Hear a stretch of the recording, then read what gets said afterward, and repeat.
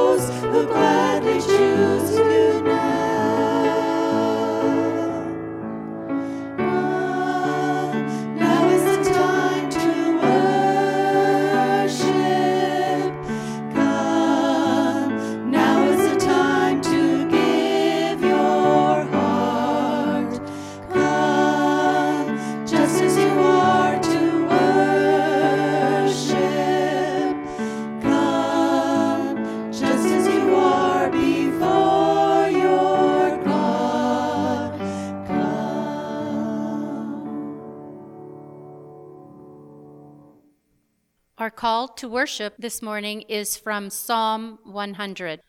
Shout for joy to the Lord, all the earth. Worship the Lord with gladness. Come before him with joyful songs. Know that the Lord is God. It is he who made us, and we are his people, the sheep of his pasture. Enter his gates with thanksgiving and his courts with praise. Give thanks to him and praise his name. For the Lord is good, and his love endures forever. His faithfulness continues through all generations. Let's pray. God, we come before you, thankful for your goodness and faithfulness in our lives. No matter what circumstance we find ourselves in, you are there with us on the mountaintops or in the valleys. Yet sometimes we forget that. Remind us of your promise to always be with us, and forgive us for losing sight of you and trying to do life on our own. We need you, Jesus. We love you, Jesus. May we never cease to worship you. Amen.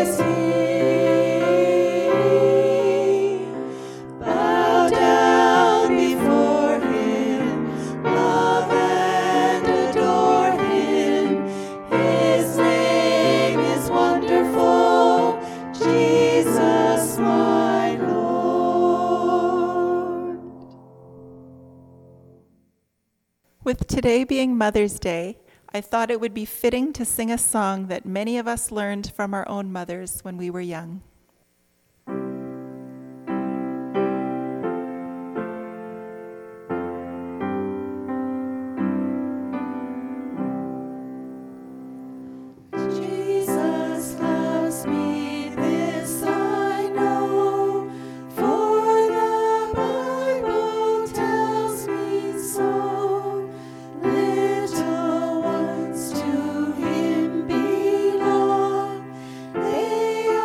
We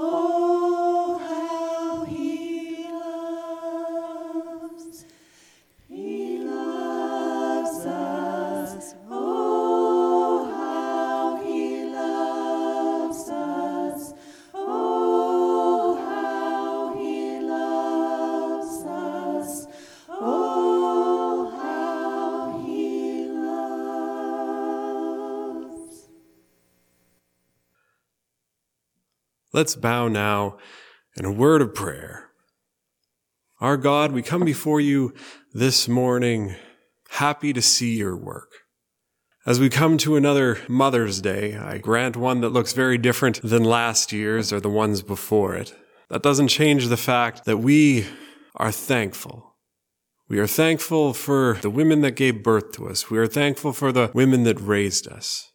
We're thankful for being able to see all that you have done in their lives, all of the strength that you have given, all of the wisdom over the years. Lord, it means more to us than likely we will ever know. And so we just want to say thank you. And at the same time, God, we also want to pray for all of the women out there that wish that they could become mothers, but for this reason or that, it just isn't happening. This time of year can be very difficult for people in that circumstance. Lord, we pray that you will be with them now. God, this week also brought a very different kind of experience as well, with the province just beginning to open up. Lord, it has been an interesting time of trying to figure out how things are going to be now. For some people, they didn't seem to change at all, and for others, way too much. God, we thank you that we know that you are here for each and every moment of this. And Lord, we pray you continue to stay with us as we figure this time out as well. Lord, we pray for our different governments as they are trying to weather this storm. While it might seem like they've been getting much more prayer than they ever have before over the last couple months, that's because they have needed every single bit of it. God, we pray your continued wisdom, your continued strength, your continued guidance over the days and weeks and months yet to come. Lord, we pray very much so that you will be seen when we look back at this time a year from now as well. So many people are interested in a way that they haven't been before, to see you and your work that you have been doing in the world. And God, we pray that that doesn't go away when we get to the new normal. We pray that that interest will continue to be there. And God, most of all right now, we just want to pray for our town. Something about holidays like this one, they constantly bring our minds back to the other ones that we have lived through, constantly comparing, constantly remembering the better times. Lord, we pray strength for all of the people that are going through a tough time right now. We pray that they know that they are being prayed for as well. Lord, each and every one of these things we want to bring before you. My God, we are in awe of all that you do. In your name we pray this. Amen. I will be reading Psalm chapter 31, verses 1 to 5, and also verses 15 and 16. In you, Lord, I have taken refuge. Let me never be put to shame. Deliver me in your righteousness. Turn your ear to me. Come quickly to my rescue. Be my rock of refuge, a strong fortress to save me. Since you are my rock and my fortress, for the sake of your name, lead and guide me. Keep me free from the trap that is set for me, for you are my refuge. Into your hands I commit my spirit. Deliver me, Lord, my faithful God. My times are in your hands. Deliver me from the hands of my enemies, from those who pursue me. Let your face shine on your servant. Save me in your unfailing love. John 14, verses 1 to 14. Do not let your hearts be troubled. Trust in God. Trust also in me. In my Father's house are many rooms. If it were not so, I would have told you. I am going there to prepare a place for you. And if I go and prepare a place for you, I will come back and take you to be with me, that you also may be where I am. You know the way to the place where I am going. Thomas said to him, Lord, we don't know where you are going, so how can we know the way? Jesus answered, I am the way, and the truth, and the life. No one comes to the Father except through me. If you really knew me, you would know my Father as well. From now on, you do know him and have seen him." Philip said, "Lord, show us the Father, and that will be enough for us." Jesus answered, "Don't you know me, Philip, even after I have been among you such a long time? Anyone who has seen me has seen the Father. How can you say, 'Show us the Father'? Don't you believe that I am in the Father, and that the Father is in me? The words I say to you are not just my own. Rather, it is the Father living in me who is doing his work. Believe me when I say that I am in the Father, and the Father is in me. Or at least believe on the evidence of the miracles themselves. I tell you the truth, anyone who has faith in me will do what I have been doing. He will do even greater things than these, because I am going to the Father. And I will do whatever you ask in my name, so that the Son may bring glory to the Father. You may ask me for anything in my name, and I will do it." Good morning, church. I hope you're cozy in your homes and that this sermon finds you well. My name is Tim Hildebrandt. I am one of the Youth for Christ workers here in McGregor, and today I will be focusing on the book of Judges. Let's start with prayer. Father God, you created all things. You formed our earth, its nature, and us and our nature. I ask that today you continue to form us by renewing our minds, and that your truth will be revealed to us through your power and to your glory and honor. I ask that we bear your name well this week, and that we continue to obey you as your humble children. Amen. In the opening chapter of C.S. Lewis's Mere Christianity, he writes that he finds it interesting how children talk with each other. Some of his examples are worth repeating. You might hear them say, "That's my seat. I was there first." Or, "Come on, you promised." These small sentences show us that from an early age, people seem to have a sense of what is right and wrong, or fair and unfair. There is a strong unspoken understanding of what standards people should abide to, even children. This sense of morality is something that we think is unique to humans. C.S. Lewis calls it the law of human nature. He explains that normally, laws would tell you what something will do when the law is in effect. As an example, when gravity is in effect, a cup pushed off a counter will always fall to the floor. The law of human nature is different, though, in that it tells us what people ought to do. It's not a mandatory law, but rather one that we choose to obey. This is also called decent behavior by some. Things like, humans ought to be kind, considerate, thoughtful, and good. Even though we aren't always, this is what we ought to do. It's in our nature. Lewis goes on to solidify his argument that morality, although in some odd cases here and there, is incredibly similar across all ages and cultures. Although one culture might differ on a small detail, in general they point in the same direction. As an example, betraying someone that is kind to you, like friends and family, is wrong. As a Christian, Lewis also believes that our morality was created and guided by God. God is our ultimate good, our North Star, and it is when we sin that we slowly drift off course, degree by degree. I bring this up because when I study Judges, I easily come to the same conclusion. Sin changes our heading, and we need to be diligent to stay on course. With that being said, let's begin. If you have your Bibles with you, I would recommend you turn to the second chapter of Judges.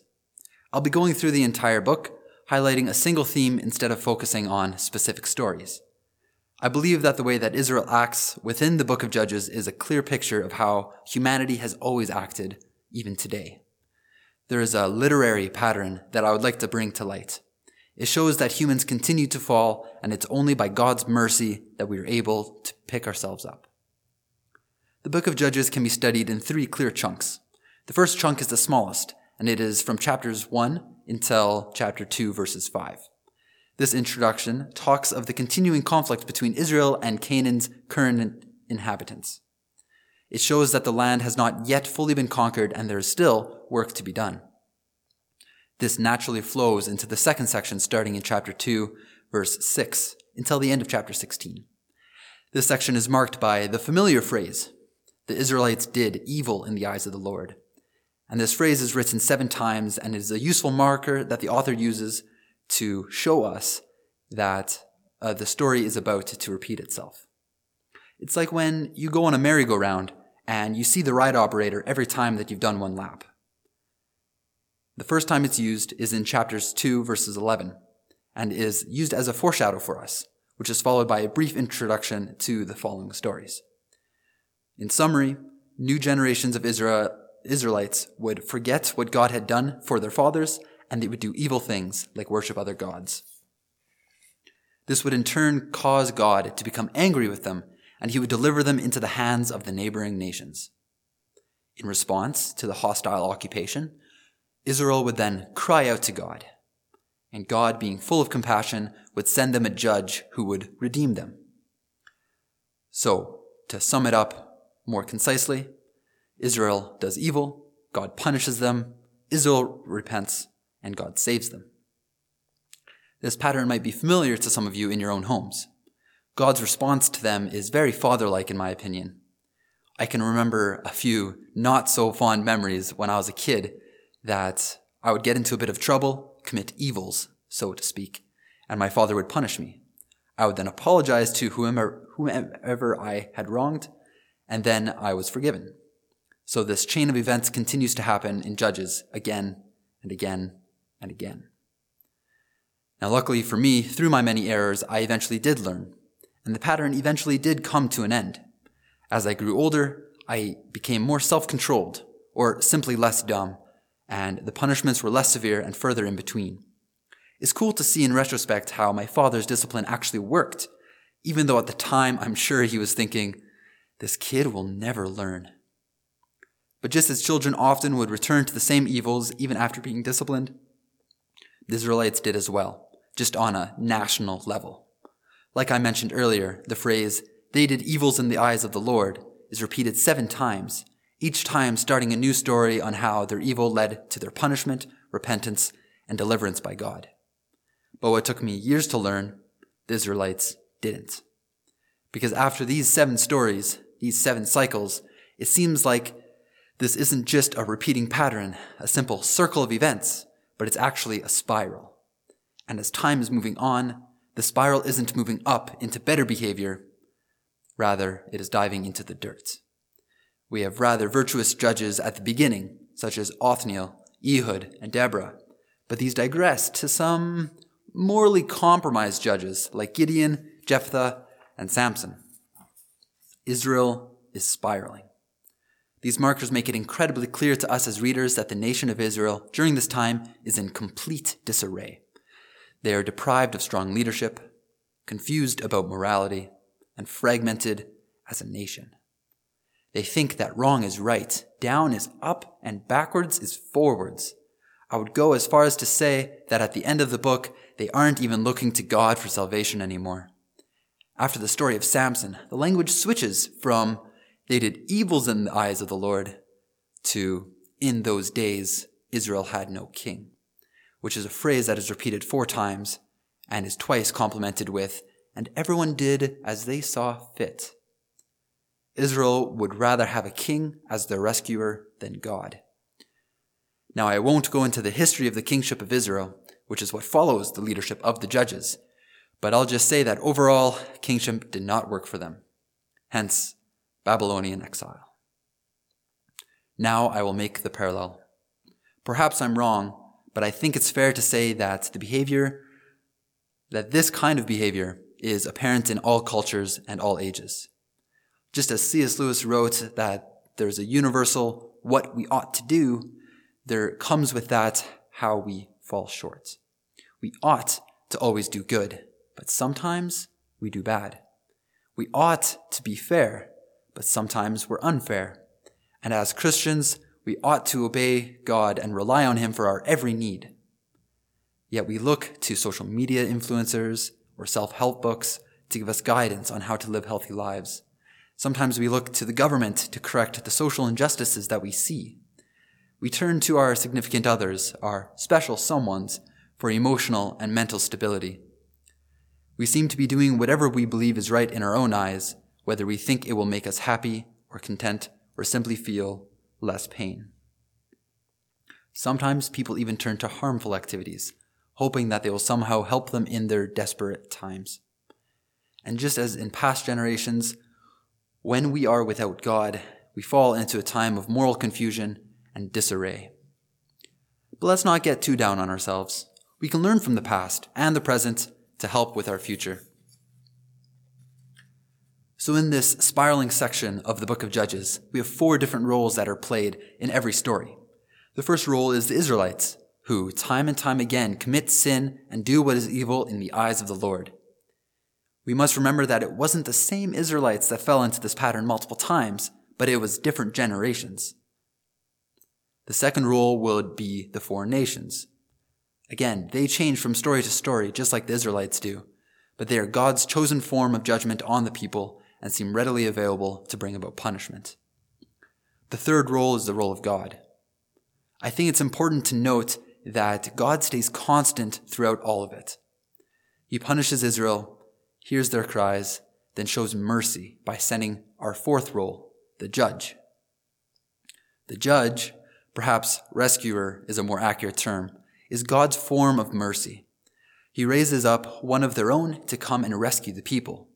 And although the rescuer saves Israel in different ways in each story, the pattern of the story stays the same. I'm trying to make these roles distinct because it will help us understand how to read the story as a story and to see where we fit in it. But first I ask us, how did the Israelite community that was in Babylonian exile hundreds of years later have read these stories? I think this is important to look at because then we'll understand a deeper meaning as to the context of the book of Judges. Maybe they had questions like, why us? Why now? How do we fix it? The book of Judges makes it clear that the punishment that Israel faced, which was deliverance into the hands of their enemies, was because of their sin. They did evil in the eyes of the Lord. They disobeyed. And to fix it, to bring some sense of peace to their people, they also must repent and cry out to God.